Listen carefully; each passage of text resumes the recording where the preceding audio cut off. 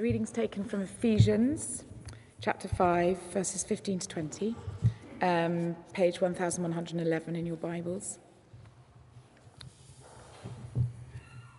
Be very careful then how you live, not as unwise but as wise, making the most of every opportunity, because the days are evil.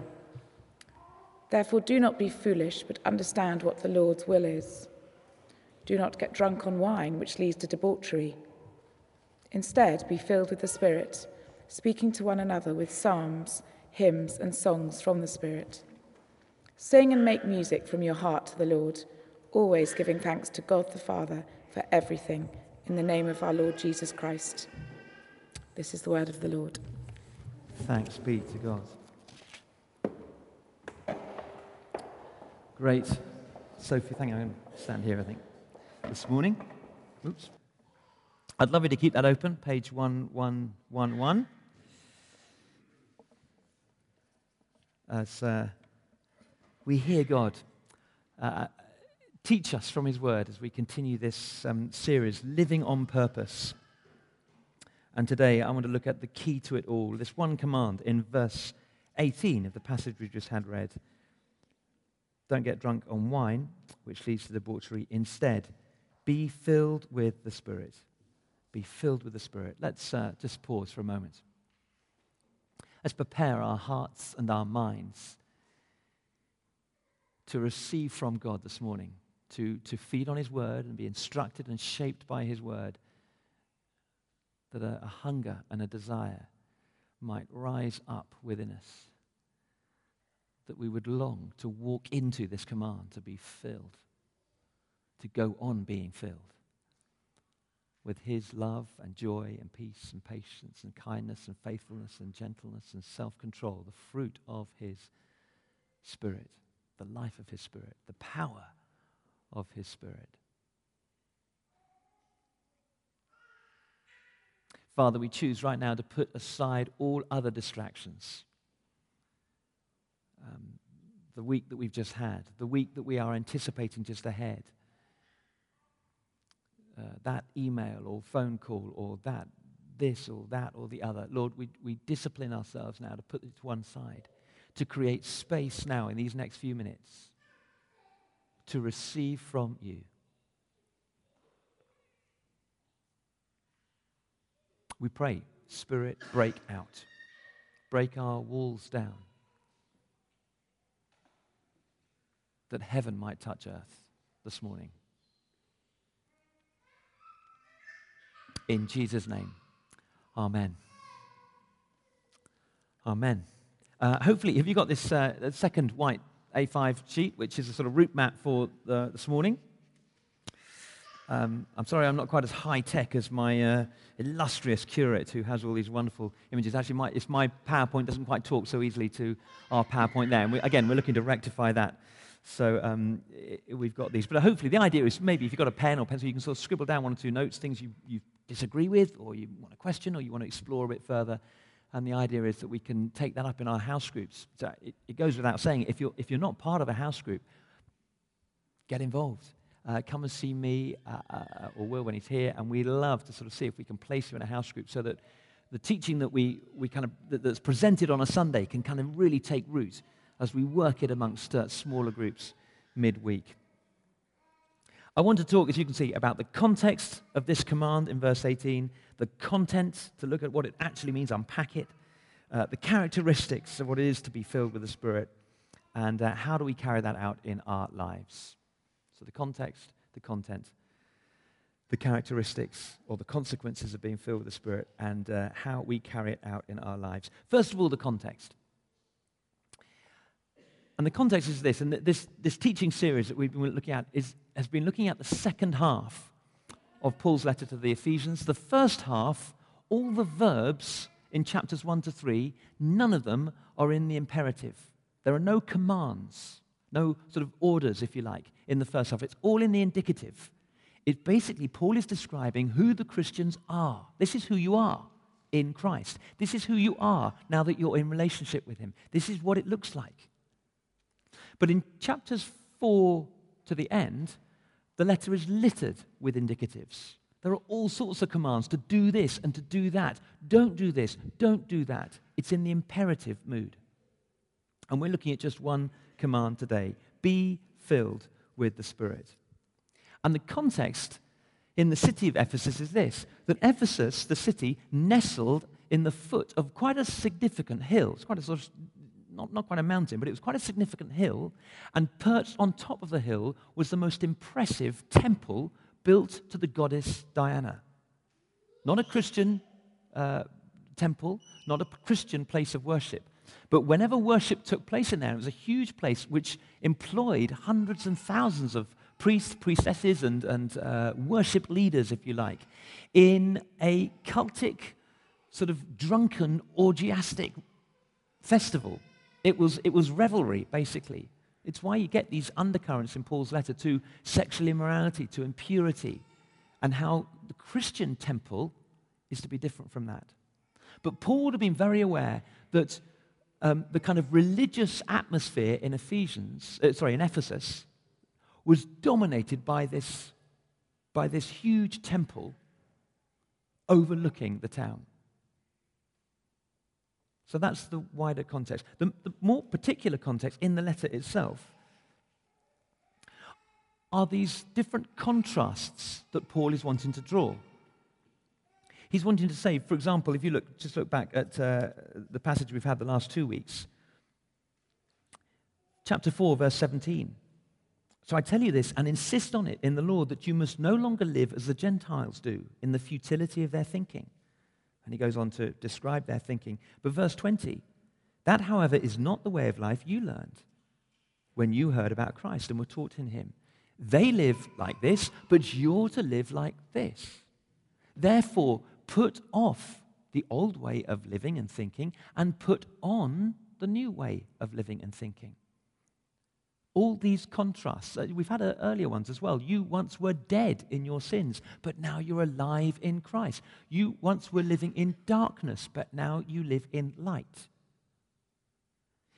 If you were to put on a pair of spectacles labeled contrast and read the whole letter from beginning to end, the spectacles of contrast will enable you to see these contrasts that Paul is laying out over and over again.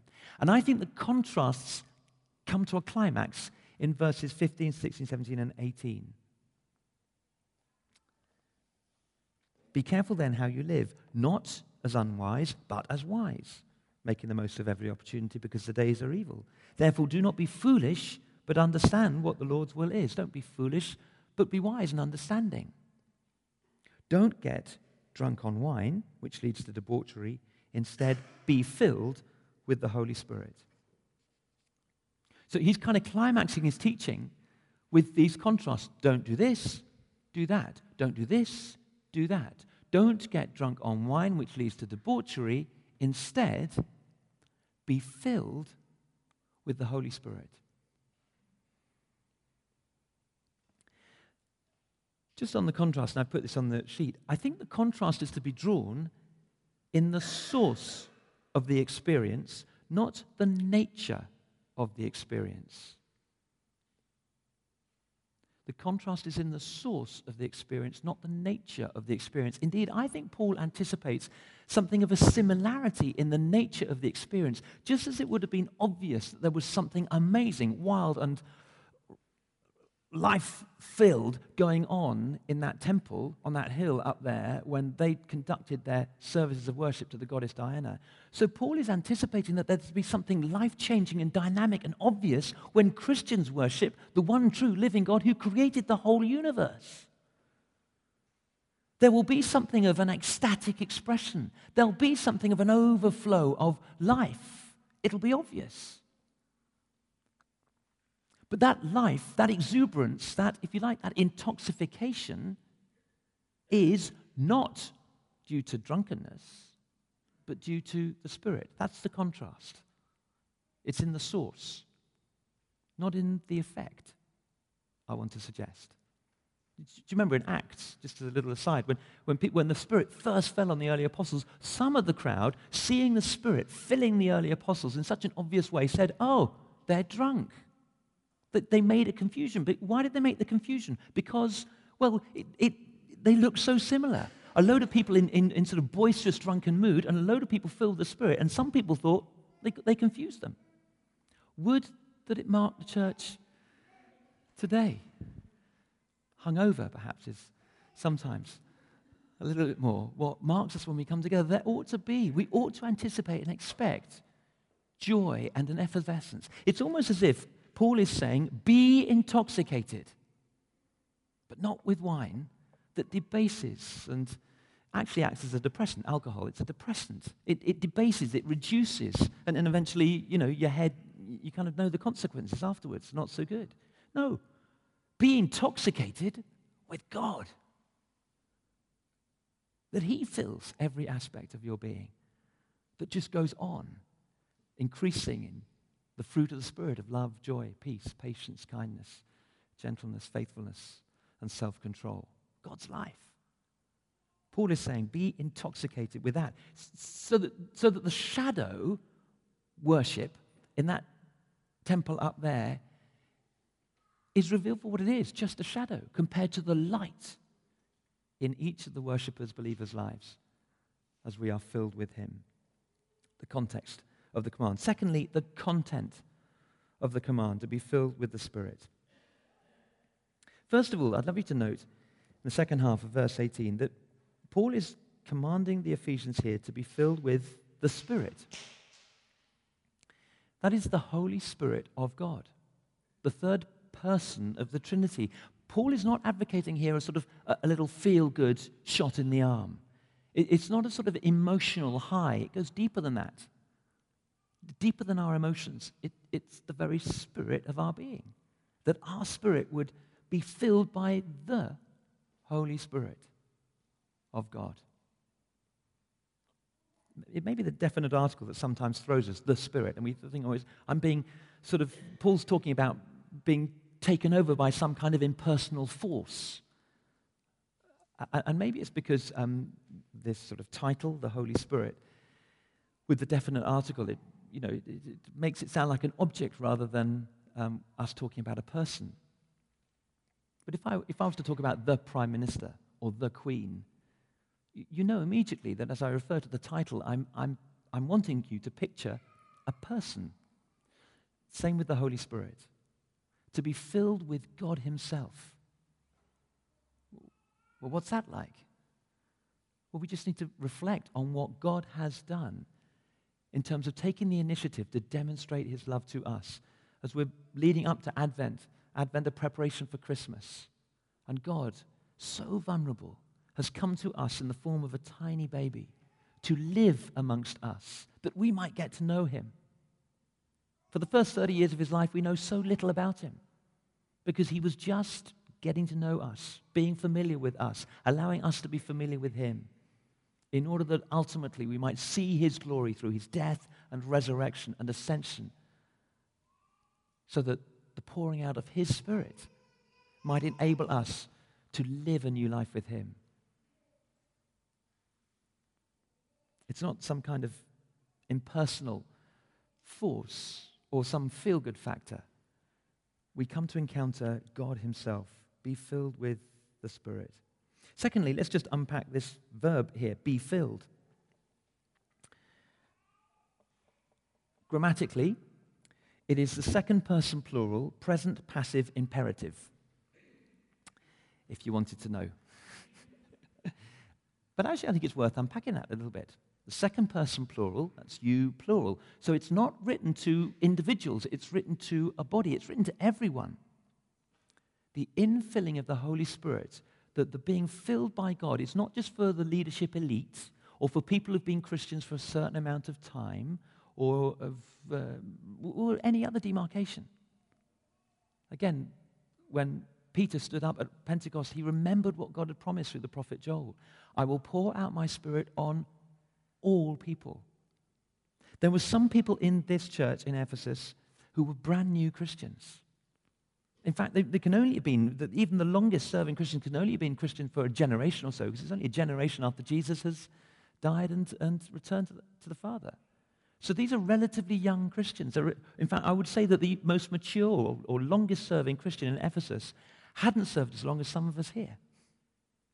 Doesn't matter whether you're just beginning to get to know the Lord or even you're not even sure whether you do know the Lord. Actually, it's the Holy Spirit that enables that.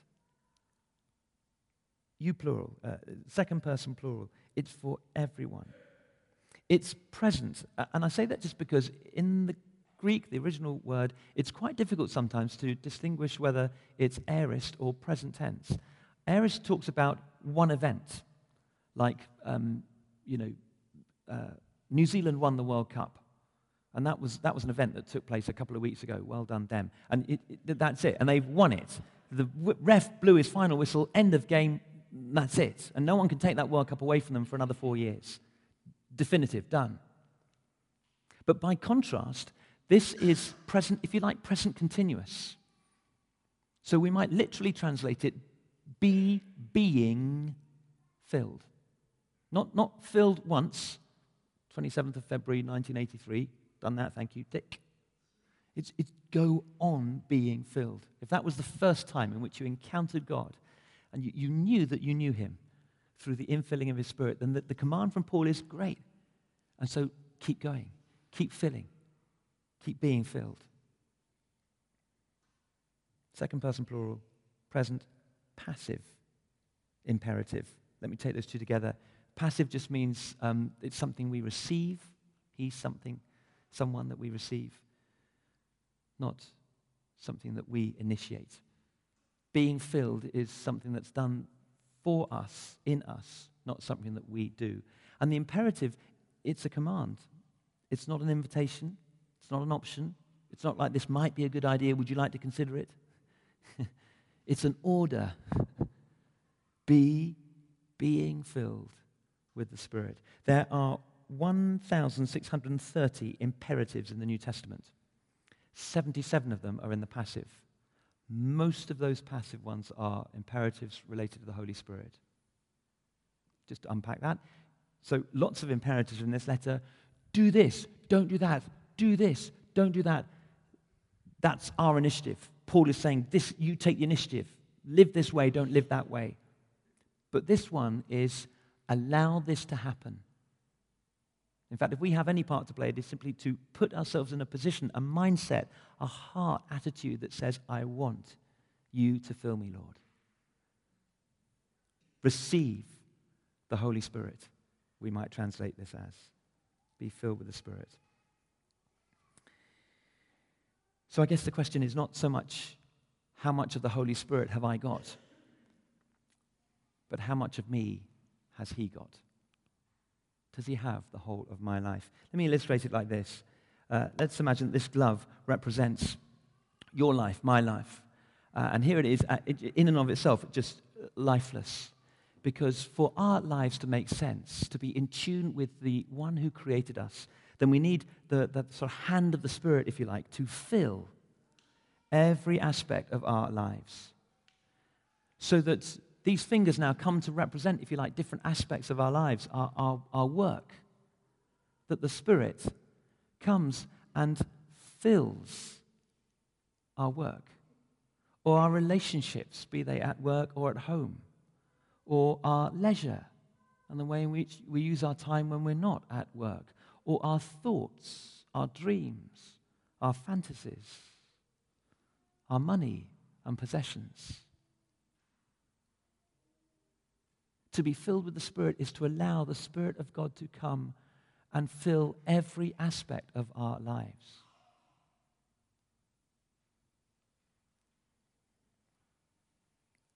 The context, the content. Thirdly, the characteristics of the command, the consequences of the command. And here again, it's quite interesting to study the original language, because I've said that the verb be filled is an imperative, a command, and then it's followed by 4 other verbs. But all those verbs are participles.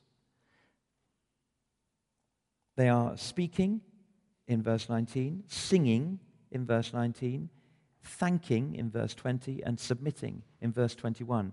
It's a little unhelpful to have that editorial heading in there. I understand why they've put it there, the instructions for Christian households. But in the Greek, it's a bit like you've got a train, an engine, and 4 carriages.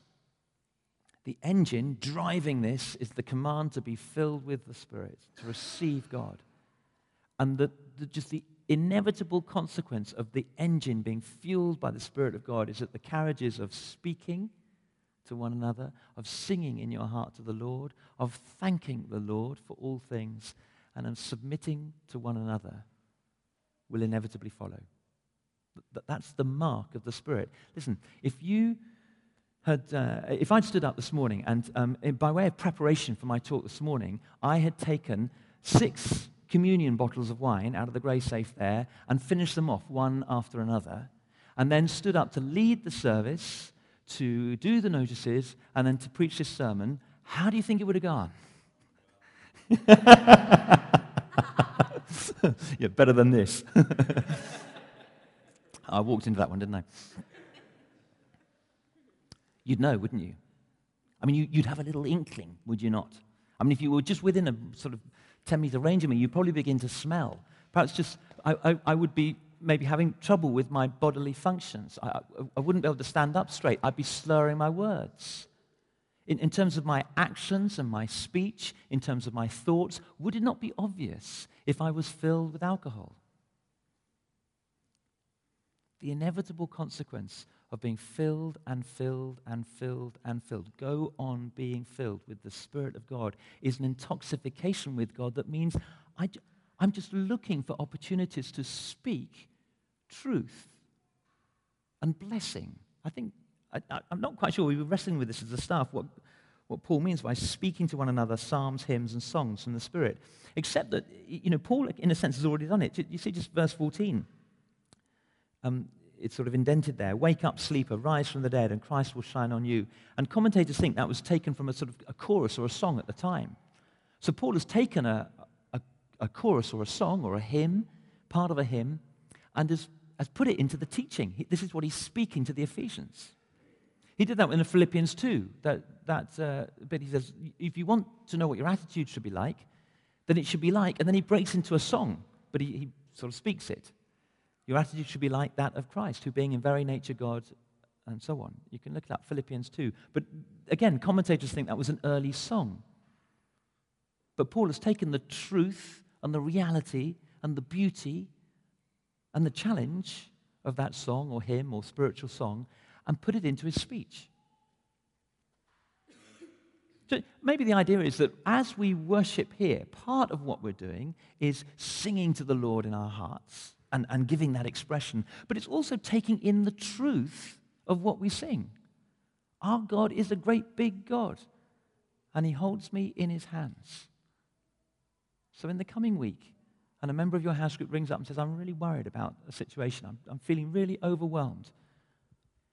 Well, maybe we find our own words to say, I'm praying that our God, who is a great big God, will hold you in his hands. And just encourage that friend, that member of the church family to remember that although my problems seem really big to me, God is even bigger than the biggest test or challenge or problem that we may be facing. Speaking to one another, singing to the Lord. Can I ask, do you come here on a Sunday with your heart bursting to sing to the Lord? A song of gratitude and of praise and of wonder and of thanks. So that you're willing, Jamie, to get up there. Come on, Jamie, get up there. To Tim and the band, come on, let's sing. Not because it seemed like a good idea when Jamie gets up there, but because actually you've been longing for this moment from Thursday and Friday and Saturday. I go to bed Saturday night, yes, because I can gather with the Lord's people, full of the Spirit. They are as I am. My heart bursting with the desire to sing. Why are we laughing? I think let's challenge ourselves. Do I come ready to sing? And when I meet together in a house group, even in a prayer triplet, maybe just singing. I know I don't want to hear myself sing. I don't really want to inflict myself on you. That's why I love it says, sing in your heart. Lets me off the hook. But maybe to put on a CD, if you've got a CD of hymns or of songs, and allow someone else to sing with you, and you in your heart can join in. Just to allow the life and the Spirit of God. to fill us. Giving thanks to God the Father, submitting to one another, respecting one another. Finally, carrying out the command. Part of a course, and I wonder, it's really when rather than if we roll out this course again, because I'm conscious with the turnover of congregation here, there are many of us who perhaps haven't done the Living Free course. Actually, this would be quite, do you mind just, I mean, if you put it positively, who has? Who did the Living Free course here? Here we go. So look, that's under half of us gathered here this morning. Thank you. So yeah, I wonder whether we should do that again. And part of that course, we looked at this wonderful toolkit to recognize when we've gone off track. To repent just means a change of heart, and a change of mind, change of direction, change of worldview. To receive God's forgiveness and His Spirit. To rebuke the enemy who loves to throw us off track.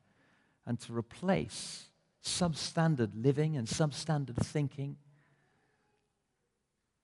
with Spirit-filled thinking and living. So let me ask you, do you recognize any area of your life, maybe one of the fingers of the glove, where,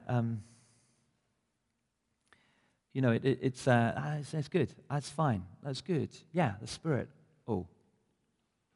Is there, just as you look at the glove of your life, is there an area where actually you're just holding God at bay, not allowing Him to fill you? I think it's to recognize that in the honesty of your heart. Maybe if you can, I just think something of confession is so powerful, it breaks something when we confess with brothers and sisters. There's one other person in a small group, you ring them up, can I have a coffee? I'd love you to help me with this. Can I share this with you? We were praying this morning, just before the service, as we always do actually, and one of the people praying just had a picture of a kind of glass, it was like a sort of glass door or a glass shield, and it was just preventing the person from fully sort of engaging with what was the other side of the glass. And I wonder whether that is the Lord, through a picture, wanting to communicate to someone here that He's asking us, in a sense, to open the door in order that we can receive all that God has for us on the other side of that sort of glass screen. You can kind of see it, but you're not fully engaged with it. Do you recognize that? I don't know if that refers to anyone. It may not be referring to anyone here this morning. But if it is, do you, even now, as I speak those words out, is the Spirit kind of recognizing that for you, helping you to recognize it? Are you willing to repent? That is just to turn. It's a military term. It means about turn. It means stop walking in the way you've been going. Stop. Turn and walk in a new direction. It is to receive the love and the forgiveness that Christ brings. It is to receive His Holy Spirit. To renounce the activity of the enemy who would love to just throw us off course. Just this morning, I came in to do the earlier service at 8 o'clock, and I thought the heating had been set, and I went and checked, and it had been set, but it hasn't come on. And so we sort of shivered our way through the 8 o'clock, and I thought, oh no, the 10:30, it's going to be even colder. And then I went to the back of the church, and there's a bit of a foul smell in the kitchen, and something had been spilt. And so in trying to sort of sort out that, I ran the water in the sink to wash a mop that was all dirty in the sink. And I thought, don't worry, because I'll wash it all away again when they come to do the coffee. And then I discovered the sink's blocked, and it didn't drain away.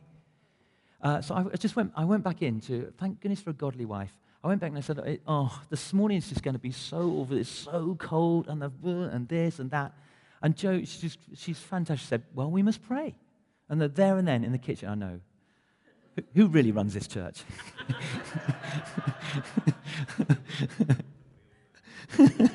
yeah. Secret's been out for a long time, isn't it? We prayed. Lord, it's renouncing the enemy. We're not going to have blessing robbed from us by just things that are, in the scheme of things, inconsequential. We will not have your truth undermined or distracted or sidetracked or whatever it is. We rebuke the enemy. And we choose. So it's great to pray. It's great to worship this morning. Actually, all of those action songs, they were good, kept us all warm. Brilliant. And here we are, sitting under God's word and disciplining ourselves to put ourselves in the place where we receive from him afresh. Don't get drunk on wine, which leads to debauchery. Paul says the key to Christian living, be filled with the Spirit. Let's stand together.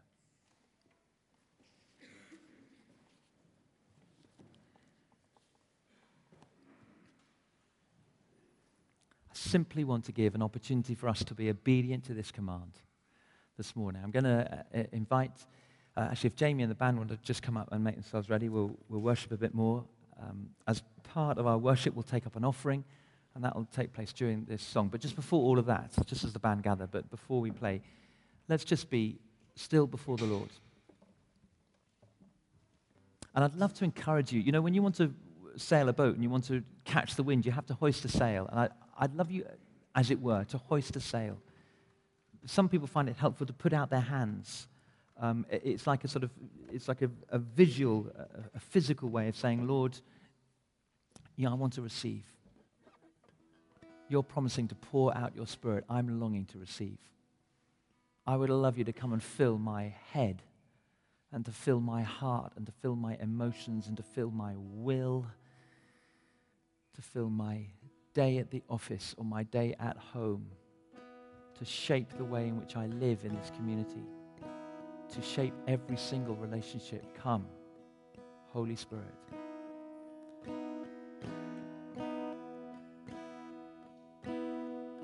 I just encourage you to be relaxed but alert.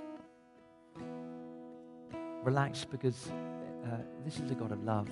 He's not going to do anything that you don't want him to do unless you say, come, Lord Jesus. Come, Holy Spirit.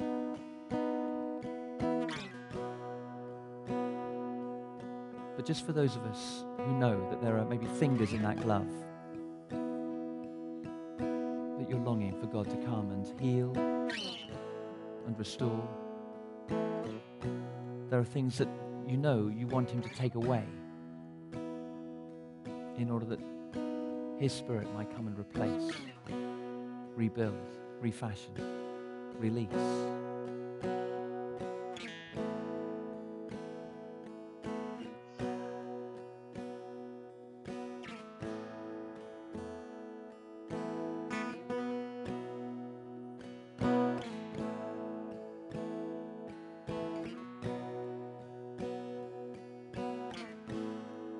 This is the promise of God. So I just encourage you, as we seek to live out the being filled. We may have been Christians for years and years. We may not be sure whether we are Christians. There's no better way to become a Christian than being filled with the Spirit.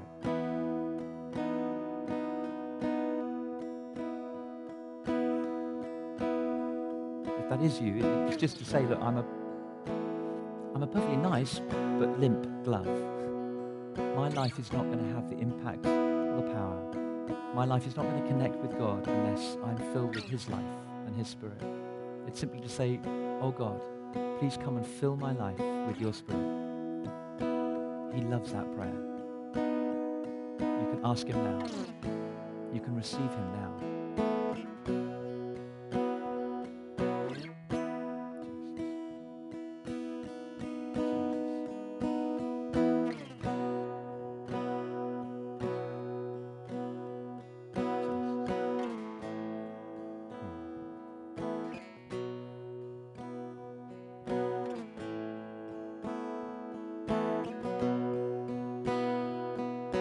Just let him come.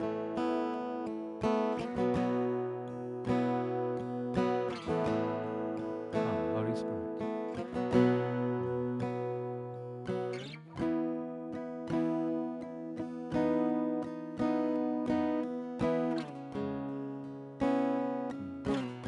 And just as you recognize signs of him coming, you'll be able to sense him, your spirit, attuning to his Spirit.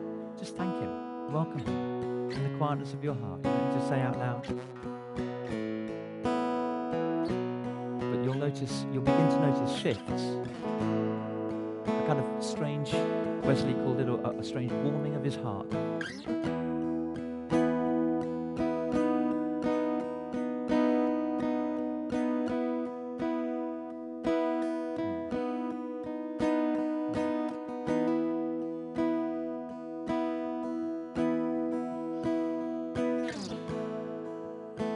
Now, I'd encourage you to continue receiving from him as we worship. Some of us want to express our delight, our joy, want to put into practice singing to the Lord. Others, you may just want to stand in the presence of others singing, in the presence of worship. Wait on him to receive from him. That's fine. We'll take up our offering as we sing together.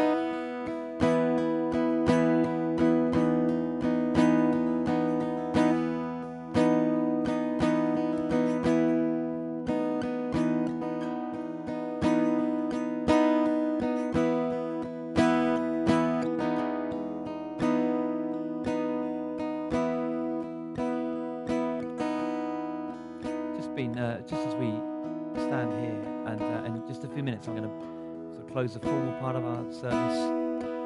Coffee and refreshment at the back, an opportunity for prayer at the front. But I've been, as it was shared earlier on, that picture of the glass door, and I've been kind of wrestling with the Lord. You know, is that for today? Is that for us? What does that mean? And just as we were singing now, better is one day in your courts, just one day, Lord, in your courts, and thousands elsewhere. I had a kind of very definitive sense that, you know, that the privilege and the gift of worshipping God, allowing for the overspill of our hearts in song, as well as in the actions of our lives, but in this particular context, in sung worship, expression, and I just this sense that the Lord was wanting maybe a few of us to, if not politely, in a very English fashion, to open the glass door, or actually just to smash through it. We will not be held by just spectating what we can see on the other side of the glass. We're actually going to go through that glass and actually participate.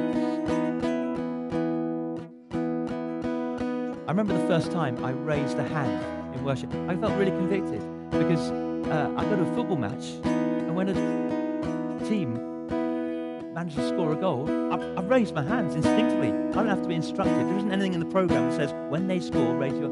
Just the whole stand does it. I thought, if I can do that for a whole load of idiots playing football, why can't I do that to the one true living God? You won't believe how heavy my hand felt the first time I tried. I thought I looked such a prat. Everyone will be looking at me.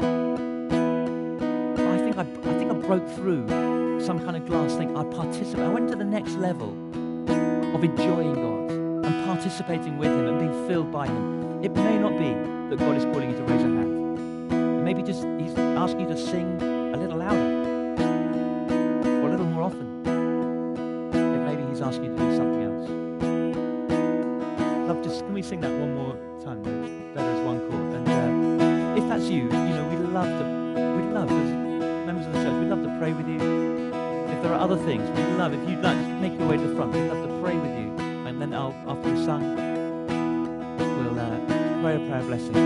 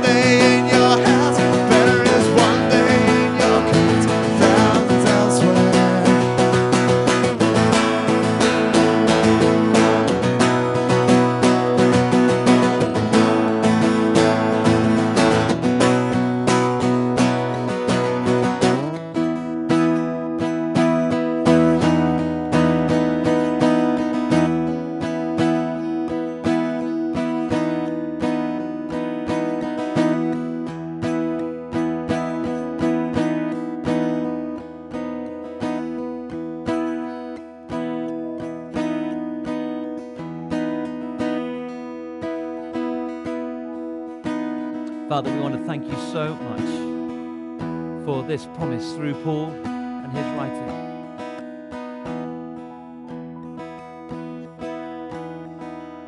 That as we seek to receive you in obedience to your command, you will come and fill us. And Father, we pray as you fill us afresh this morning, that you would send us out in the power of your Spirit to live and work to your praise and glory.